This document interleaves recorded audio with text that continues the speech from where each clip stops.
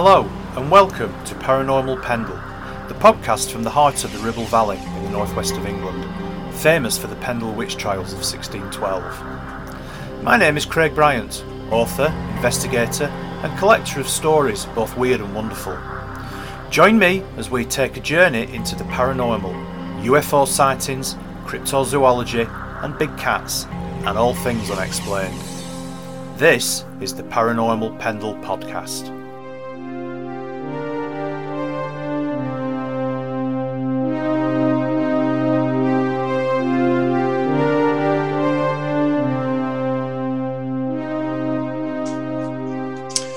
Welcome to episode 1 of Paranormal Pendle, broadcasting to the Paranormal UK Radio Network at paukradio.com. I'm delighted that my first guest is renowned paranormal author, presenter and tour guide, Simon Entwistle. Simon, welcome. My pleasure, Craig. Could we start off by you telling the listener a little bit about yourself and how you became interested in the paranormal? Well, my name is Simon Entwistle. I run my own business, a tourism business called Top Hat Tours. These tours consist of guided coach tours, guided walks, visits to schools, etc. But I also concentrate a lot on ghost walks, and I conduct 12 ghost walks in the north of England, Lancashire, Yorkshire and Cumbria.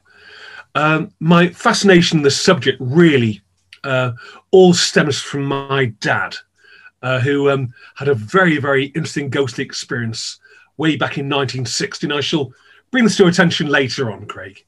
So you're an author, a presenter and a tour guide. I was looking on YouTube and I found your Tales from the Grave series.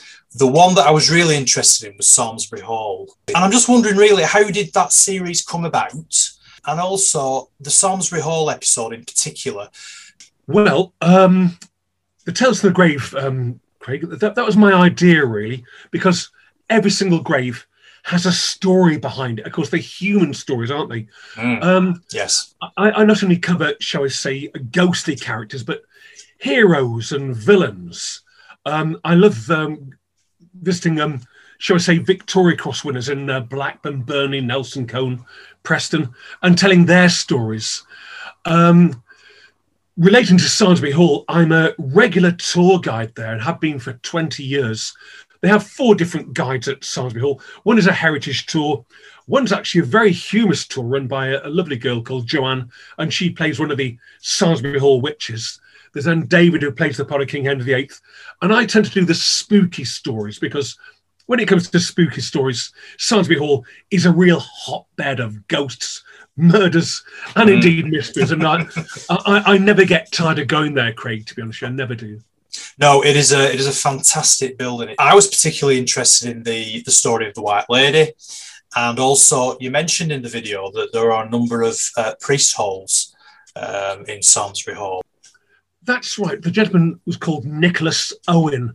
And, you know, Craig, in many, many ways, this man was quite a hero, really.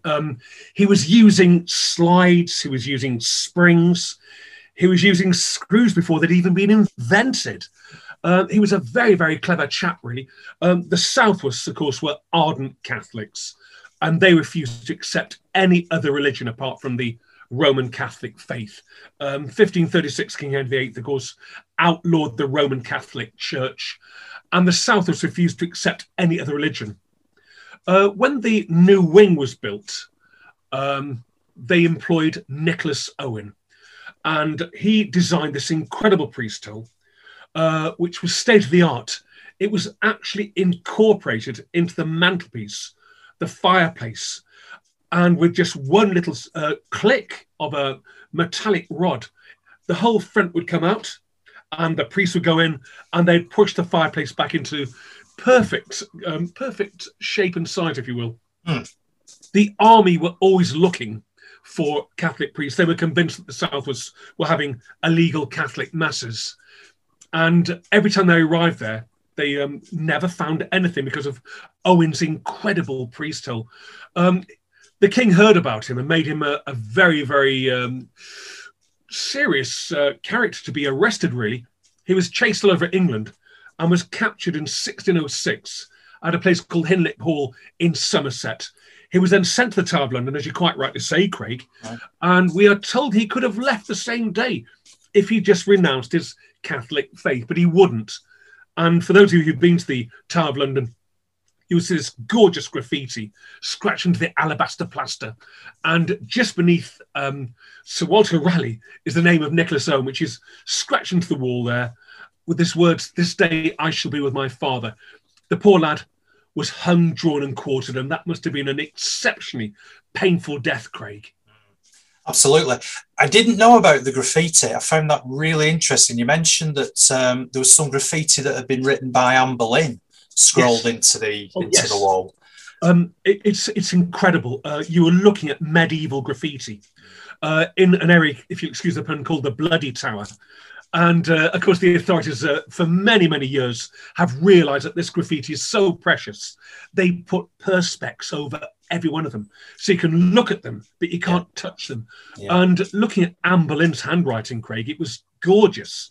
These beautiful italics, and she must have used presumably a nail or a nail file or a knife, but the writing is absolutely gorgeous. It really is. Yeah, no, that's that. Of course, being hung, drawn and quartered, obviously we won't go into too much detail because, as you quite rightly say, it was a particularly grisly death. But which other episodes do you sort of do you recall enjoying doing? I'm a regular tour guide at Samlesbury and Townley Hall. Okay. And I've also been very, very fortunate to go to one of the loveliest halls in the Ribble Valley, which is Brewsham Hall. But they are absolutely jam-packed with stories, Craig. And unlike yourself, I'm not a paranormal investigator, but I'm a collector of ghostly stories, really. And I find as a tour guide, these stories are so useful because you can keep an audience entertained. Townley Hall, just like Salisbury Hall, full of stories. And shall I convey one to you right now? Oh, yes, please. Yeah, absolutely. You mentioned the hung, drawn and quartering. One story which I do find really intriguing about Townley Hall is the family. Of course, they were ardent Catholics as well. Way back in 1745, the young pretender, Bonnie Prince Charlie, arrived at a place called Ericsay in the Outer Hebrides. He was on a mission, and that mission was to put a Stuart on the throne of England, a Catholic king once again.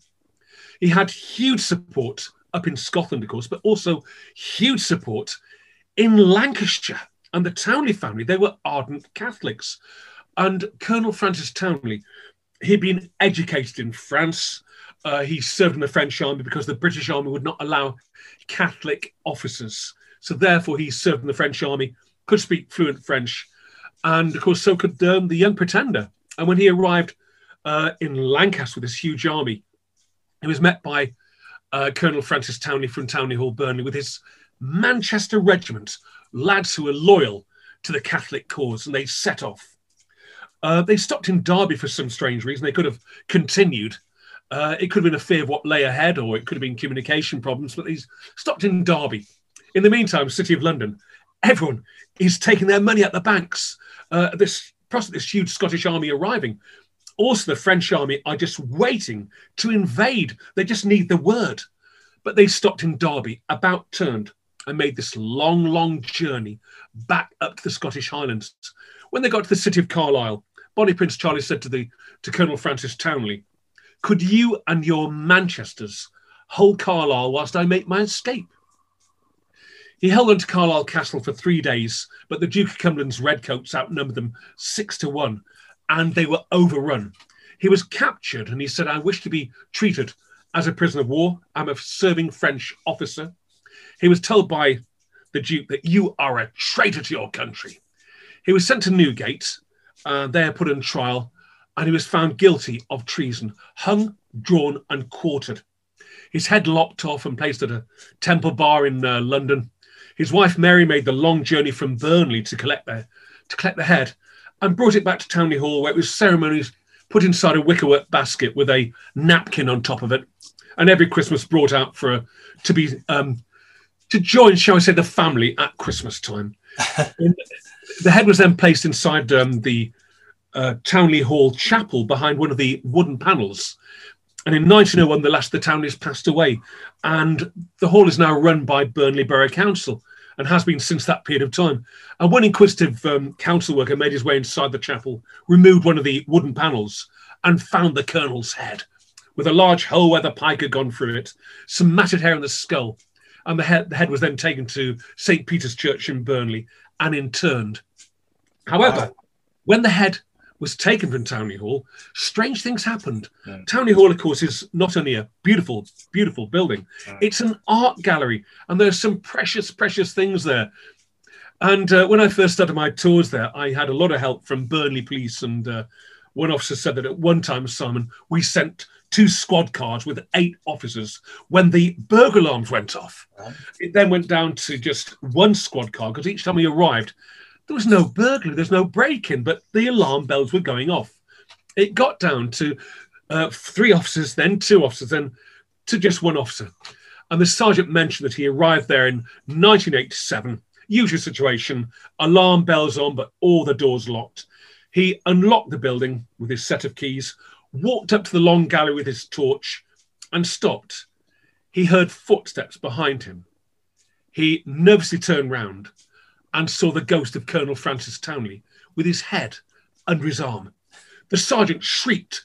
He'd seen some very unpleasant sights as a police officer, but nothing as paranormal as this. He dashed to the left, ran down the twisting staircase, got into his vehicle, got back to the police station where his colleagues laughed at him, apart from one man, the desk sergeant, who said, "Look, I believe you. I've been a bobby in Burnley for some 35 years, and I too have seen the ghost of Colonel Francis Townley." But I've got to say, gorgeous building again, Craig, and they also have these beautiful priest holes because they were also an ardent Catholic family.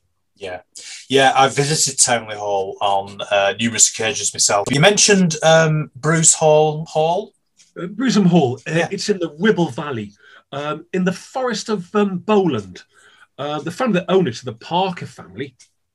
And I do tours there mainly around the Christmas period, actually. But the tours I do are basically all associated with the items that you'll find inside the hall. And one item which I find absolutely fascinating, Craig, is part of a German Zeppelin, the L-31. Now, she was a stealth weapon of World War I, a terror weapon, really. And the L-31 was run by the Kriegsmarine, the German naval service, if you will. Hauptmann Matte, he was the captain on board. He would actually write to the New York Times and say, "I can bomb London at will." And he did do. The anti-aircraft guns couldn't get it to that height. And he could bomb London at will, which he did do, causing millions and millions of pounds worth of damage. Now, the British are rather good at working out problems, and they brought out a brand new aircraft called the BE-25, Bristol 2E5 fighter.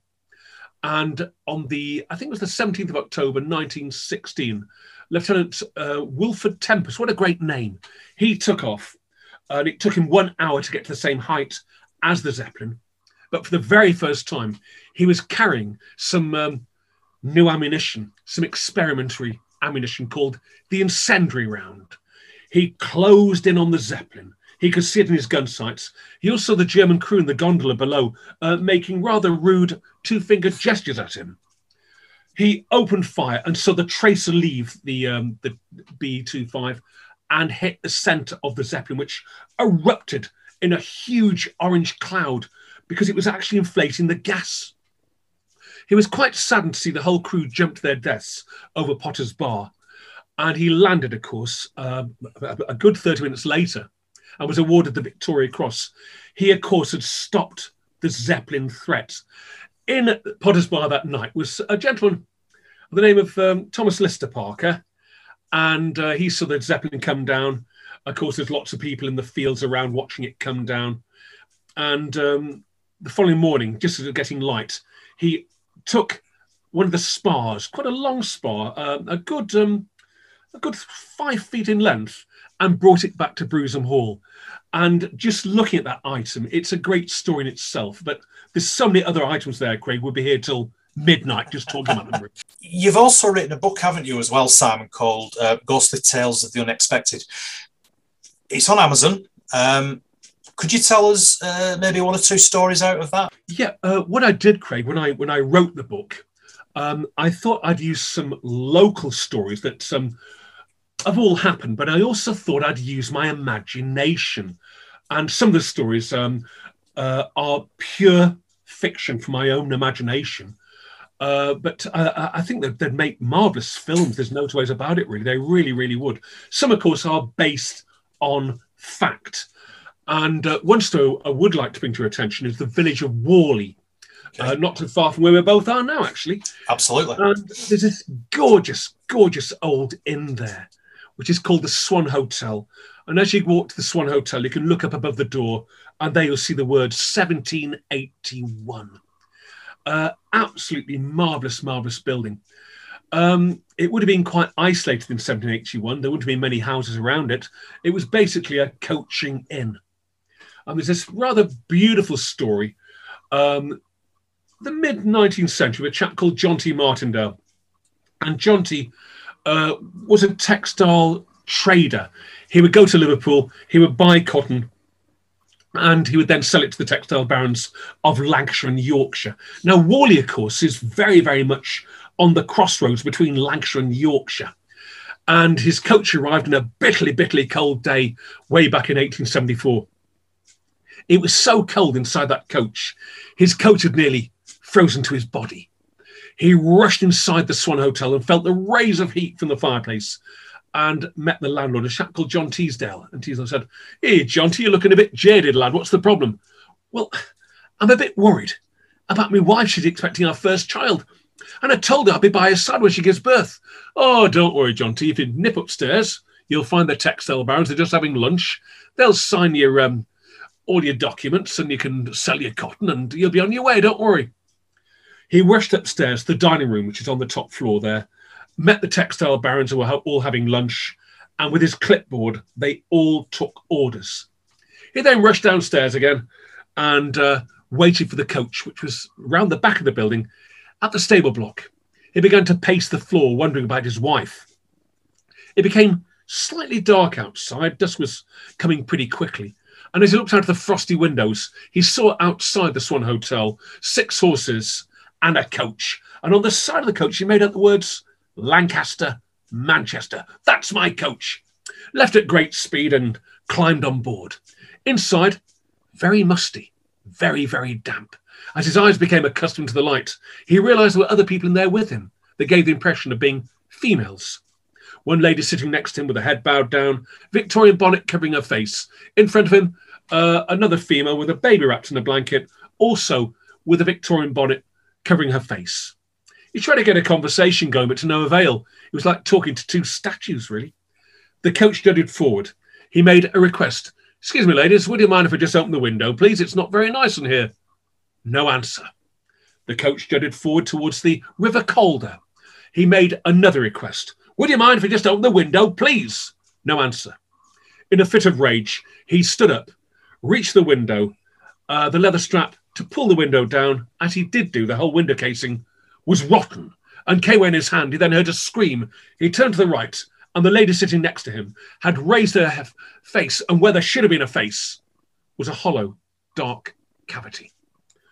John T. screamed in terror, fell out of the coach and banged his head, was knocked unconscious. He came round 5-10 minutes later in a swirling, swirling blizzard.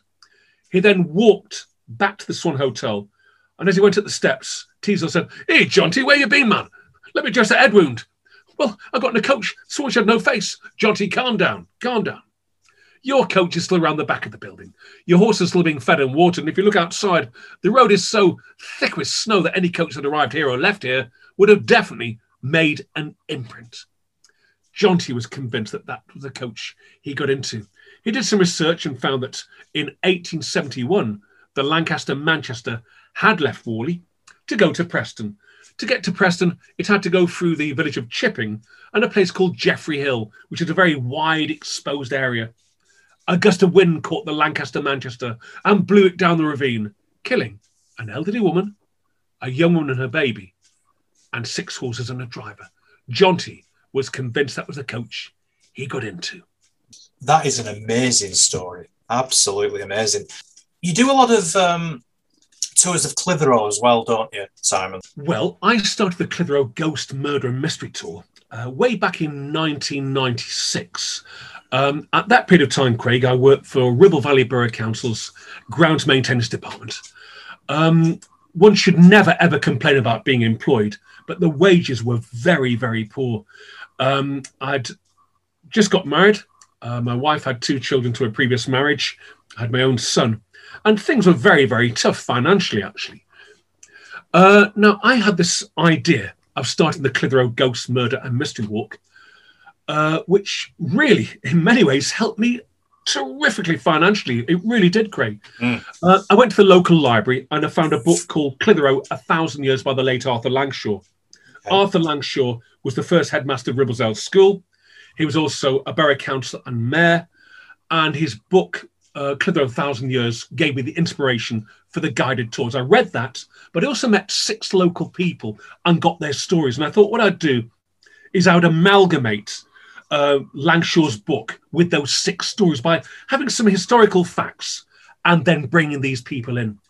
The story you're going to hear, Craig, is from the Clitheroe Ghost Walk. It's one of my favourites, and it's one that I never, ever get tired of talking about, really.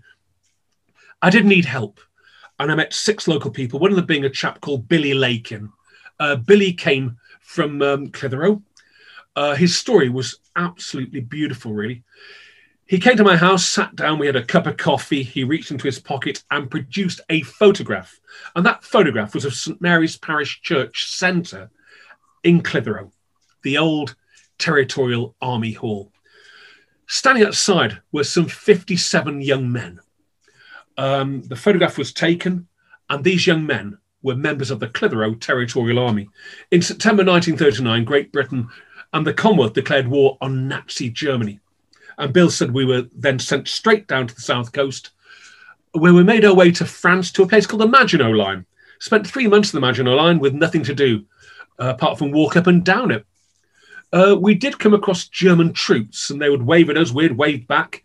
We also bartered players' cigarettes with German cigarettes, British bully beef with German stew. It was called the Phony War. No one seemed to want to start it. However, on the 10th of May 1940, the Germans decided to create what we now call Blitzkrieg, lightning war. The French had told Bill and his mates that, don't worry, the Maginot Line will never fall. Of course, they were quite right. The Germans thought, let's not attack the Maginot Line, let's go around the back of it. And that's what they did do. Bill's commanding officer said, right, boys, leave all your equipment. We're going to Dunkirk. There's no transport, boys. We're going to run there.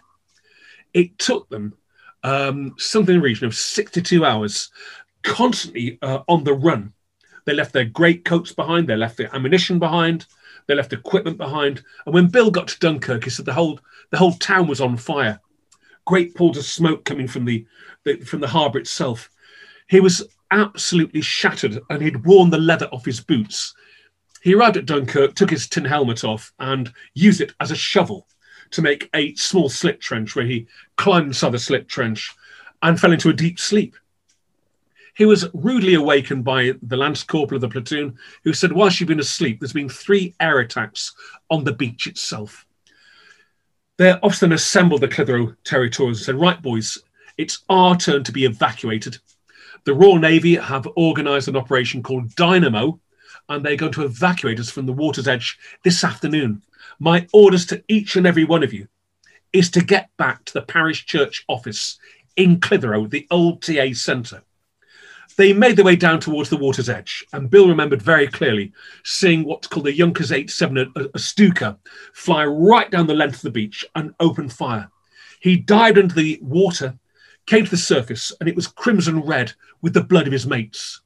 He then felt a hand grab his battle-dress tunic.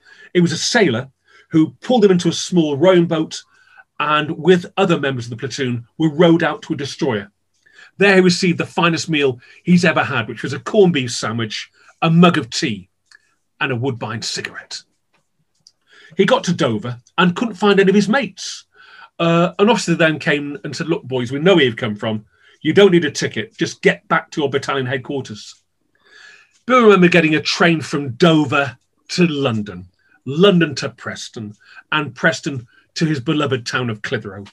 To get to Clitheroe, the train had to go for the village of Worley, where it stopped for just a short while.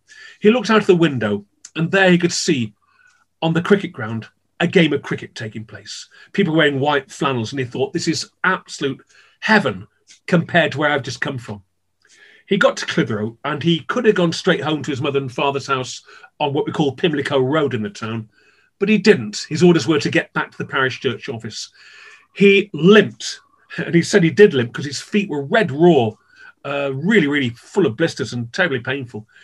He got to the parish church office. As he opened that door, out of those 57 young men, only 19 had got back, including himself. They were told there and then to make up the numbers to platoon strength once again, and they had a recruitment campaign. In those days, if you were 18, you were conscripted. If you were 17, you could join up, but you had to have your mother and father's consent.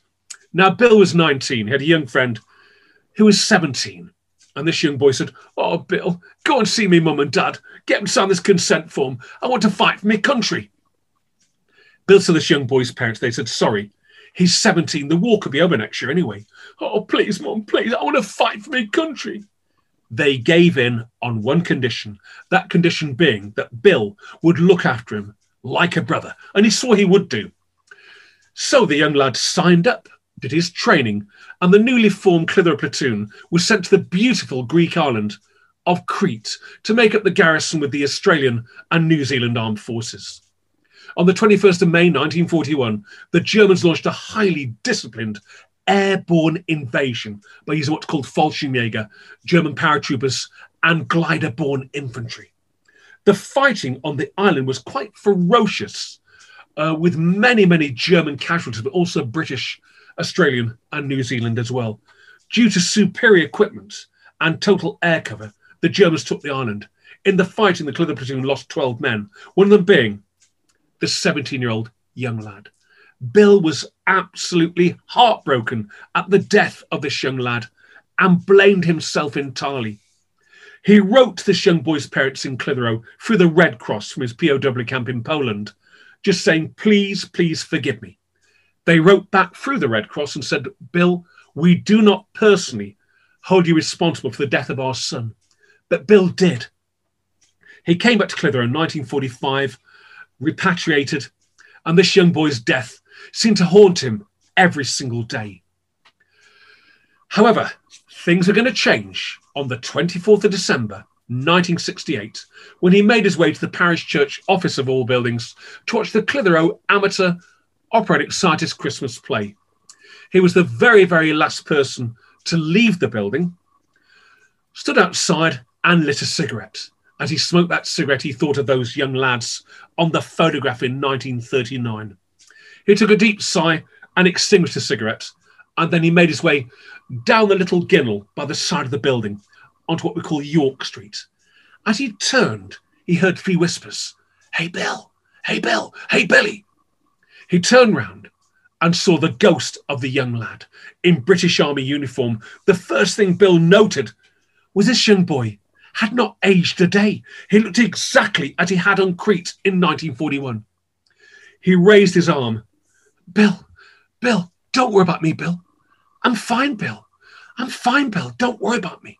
With that, Billy's knees gave way. He knelt on those cobblestones, and in his own words, he bellowed like a wounded animal.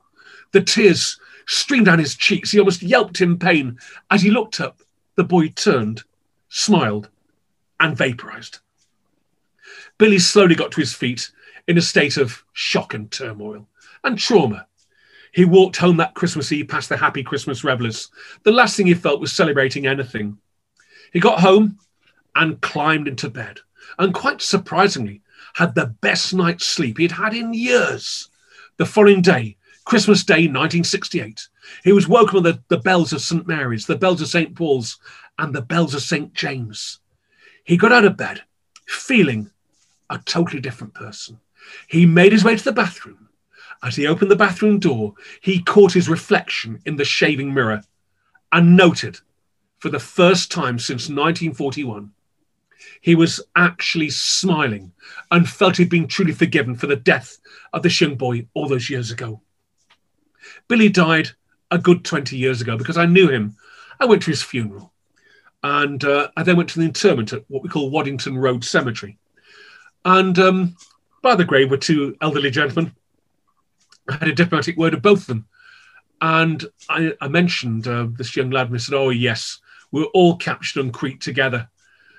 Bill was with that young lad that day, and he sent him back to the ammunition truck to hide behind it because it had a metal tailgate which would give some protection. But a German sniper caught him in open ground. And sadly, he lost his life that day. Of course, every November, we always buy poppies. And I always think of these two lads whose only crime really was at the wrong time at the wrong place. But only 3 years ago, my wife and I, we went to Crete for a holiday, and I felt I really must go to the Suva Bay Cemetery, the War Graves Cemetery. As I got there, I met a chap from Lancashire, would you believe, who is one of the gardeners there, works at the War Graves Commission. He knew every single British, Australian and New Zealand name on all of those graves and took us straight to 17-year-old George Hudson's grave from Clitheroe, Lancashire. A very, very touching story. You mentioned at the beginning of the podcast that your father had a paranormal experience. It's one of my most favourite stories, really, Craig. First of all, my dad would never lie about anything. He had no need to, really. But way back in 1960, my dad got a job in the Lake District. He used to work for a firm called Mullards of Blackburn. And he was a personal officer, and he got a job with an insurance company in Kendal. So therefore, we had to up sticks. I was only 5 years old, my sister 2 years old, brother about 8.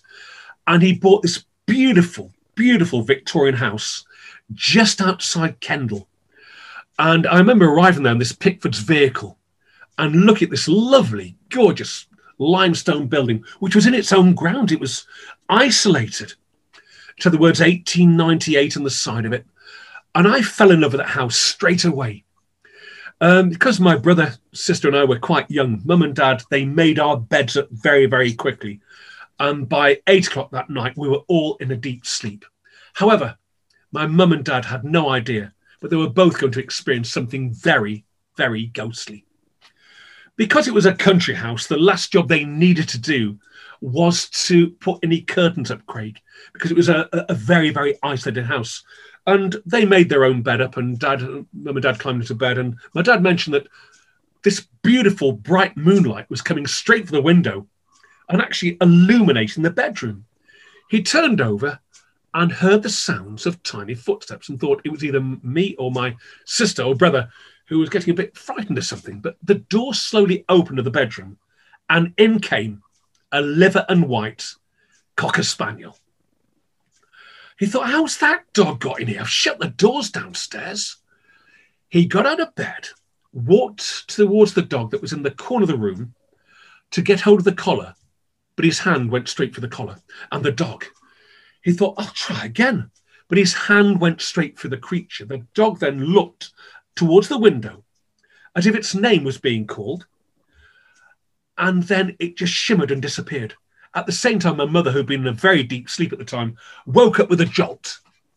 And she said, oh, I've had this strange dream. It was as clear as day, she said. There's a man outside in Victorian clothing with a bowler hat on, top hat, long Victorian frock coat, with a dog lead in his hand, pointing up at our bedroom window. My father then just told her what he'd experienced, and they put 2 and 2 together. Now, they never told me this story, or my brother, sister, until we were teenagers. I had 12 very, very happy years in that house. Very, very happy years, and grew to love it. Still do. Went to the local primary school, the local secondary modern school, and had many happy days there. Now, in 1973, my father sold the house, which broke my heart. And I will never forget, Craig, leaving that house and feeling deeply, deeply upset, because it's where my childhood memories were, happy Christmas, etc. Now, this is where the story gets spooky again. And I swear to you, it's a very, very true story. Very, very true. I often thought about the house and still do. But just 4 years ago, my wife and I, for the very, very first time, went on a P&O Mediterranean cruise. I'd never done a cruise before, but I've got to say, thoroughly enjoyed it, visiting Gibraltar and Cadiz, all these areas. And they have what's called black Thai events. Went down to the restaurant and sat down at the table with my wife there, and about 2 tables away, there was a very, very attractive young lady from the village of Chapman called Louise. And she kept smiling. I didn't know her. She came across and said, "It's Simon, isn't it?" I said, "Well, that's right. That's right, yeah." She said, "Simon, I am the excursions manager here on the Oceana." That's the name of the ship. "I've been in your tours. I quite like them. And have you ever thought about perhaps doing a PowerPoint show on one of the ships with your stories, etc.?" I said, "Well, Louise, would people really like ghosts, murders, mysteries, bloodshed and horror?" "Oh, I don't know," she said. "I may do. I'll give you an address, an email address." I got back to England and I sent off CV, etc. to P&O. And much to my surprise, Craig, within 4 days, they came back to me and they said, "We'd like to audition you. You can go down to Sussex or Cumbria." Now, of course, Cumbria is up the road, isn't it, really? Yes. They mentioned that you'll meet a lady called Maureen. Just take a laptop and your stories, of course, and she will audition you. I telephoned this lady, Maureen, and she said, "Son, my house is rather hard to get to, actually. It's in South Cumbria." I mentioned that I knew the area quite well. She said, "Oh, no, my place is hard to find. I'll give you a sat-nav code. That way you'll find it straight away." So I left my home in Clitheroe and I put the sat-nav code in, found myself driving over the beautiful Trough of Bowland, down into the city of Lancaster, and then right up towards Millthorpe. And I used to go to school in Millthorpe. I thought, "That's just beautiful." And then for the little village of Heversham, where I went to the primary school there. And then over what's called Heversham Head, this huge limestone outcrop with a beautiful forest on the top of it. Over Heversham Head, right to the very, very bottom, and up a very familiar driveway, Craig, back to that house. Maureen, the cruise director, had bought the house. When I arrived there, as you can imagine, I was in a state of shock.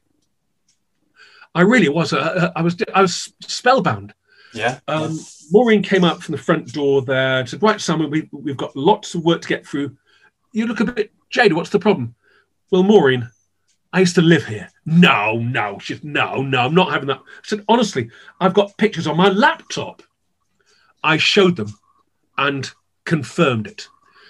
She said, "Right, Simon, let's have a cup of tea." I sat on the settee and looked at the ceiling and saw the familiar doorknobs, the familiar lattice work on the ceiling, etc., and the mosaic on the tiled floor, which is still there. She then came back with a tray of tea and some biscuits, and I told her about my father's ghostly experience with this liver and white cocker spaniel. Well, the tray fell through her fingers and smashed on the floor with the teacup and the milk, etc. Her eyes widened. She said, "Simon, my brother's from London. Every Christmas he spends Christmas with me and my husband. The very, very first Christmas he would have had what called your mum and dad's room upstairs. In the early hours of the morning, the door opened and in came a liver and white cocker spaniel." I looked at the scene and said, "Well, thank you, Dad. My dad died a good 30 years ago." But it just confirmed his story. It's a beautiful story, but I can assure you that is so true, Craig. It really is. In fact, if you do meet Louise, she lives in Chapman, she'll confirm that story with you. You mentioned murders in Clitheroe. Well, by far the most famous murder that took place in the area took place in a village called Bashaw Leaves, which is just outside Clitheroe, really. Way back in 974, Craig, half the Ribble Valley belonged to the West Riding of Yorkshire until some bright boffin changed all the county boundaries. And the River Ribble was indeed the main border, if you will. And just across at Eddisford is a lovely old inn called the Eddisford Bridge, and that's where our story starts. March the 18th, 1934, local farmer called Jim Dawson. Jim was 47 years old, very well liked, and had no known enemies. He made his way from Bashaw Eaves to the Eddisford Bridge that night. According to the landlord, John Barnes, he had a couple of pints of ale, followed by a glass of gin, and then walked home. On the journey home, the car headlamps of a car came round the corner and illuminated a figure some 300 yards in front of him. The car went past and danced the centre of the lane once again. Jim carried on walking. He was 800 yards from the back door of the kitchen of the farm where he lived when he heard a metallic sound and felt a whack like a thump to the shoulder and thought, he's chucked a stone at me. He got back to his farm. He enjoyed a meal, we understand. He then went to bed. And in the early hours of the morning, he yelped in pain. His two sisters came rushing into the bedroom, removed his pyjama jacket and found he had indeed had a wound under his left arm. The local doctor, Dr. Cooper from Clitheroe, arrived and looked at the wound and said, Mr. Dawson, I could be wrong, but I think you've been shot. He was sent to Blackburn, to a clinic in Blackburn on Preston New Road, where they took an X-ray and found he had indeed been shot, but not by a conventional bullet, but a most unusual thing, the shape and size of a bird's egg that was deeply embedded between two ribs. For some strange reason, Craig, we don't know why, but Jim refused surgery. We understand he'd served through World War I. We understand he'd seen lads die having bullets taken out of them. And he refused surgery. He came back to his beloved Basherleaves and was interviewed by two officers from the West Riding Police Force, Inspector Elliot, Inspector Blake. And they asked him about the person he'd seen in the car headlamps, but he could not give them any description. What Blake and Elliot did find is the locals seemed to clam up. No one seemed to want to talk about this attack. It's almost as if the locals knew but weren't prepared to talk about it. I do know that the West Riding Police Force did in fact employ or get some help off Jack Churchill, who was indeed a ballistics expert, and he had indeed worked for Scotland Yard.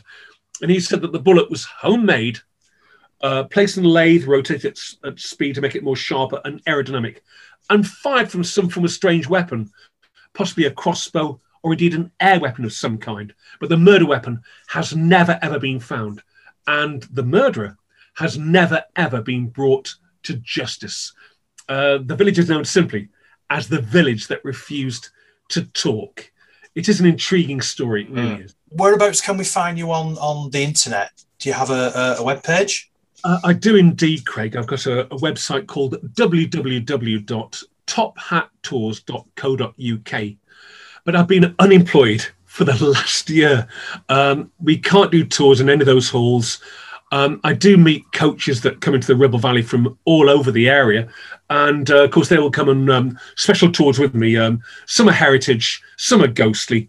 One tour I do like doing is what's called Ribble Valley Haunted Inns, where I take them to Chipping, to Slaburn, to Worley, the Swan and Royal Hotel in Clitheroe, and the De Lacy Arms in Worley. And we'll have a pint in each pub, and we'll have a good chat.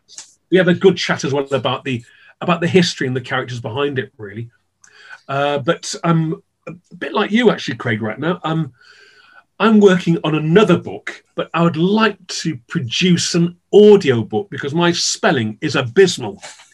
And I found with the first book I did, it did take quite a long time to write it because you are writing a book, but it's so much easier just talking into a microphone. But I'm hoping to I've got quite a few stories now in zip files, and I'd like to get those all uploaded onto, shall we say, an Amazon audiobook. That's my next mission, really, Craig. Good luck with that, and I'd like to have you back at some stage in the future. Thank you. To talk about the haunted inns, because that's obviously a fascinating subject, and I think there's nothing better than going into a haunted inn and having a couple of pints and a good old chinwag, as we say in Lancashire, about it. So yeah, that's fantastic. Simon, thank you. It's been an absolute pleasure. I hope the listeners have enjoyed it as much as I have. I'm sure they will have done. Check out my website, which is craigbryant.co.uk, and there's more information on there about my book as well, which is The Shadow Man of Accrington. Paranormal Pendle podcast will return, but remember, keep watching the shadows, and thank you. Bye for now.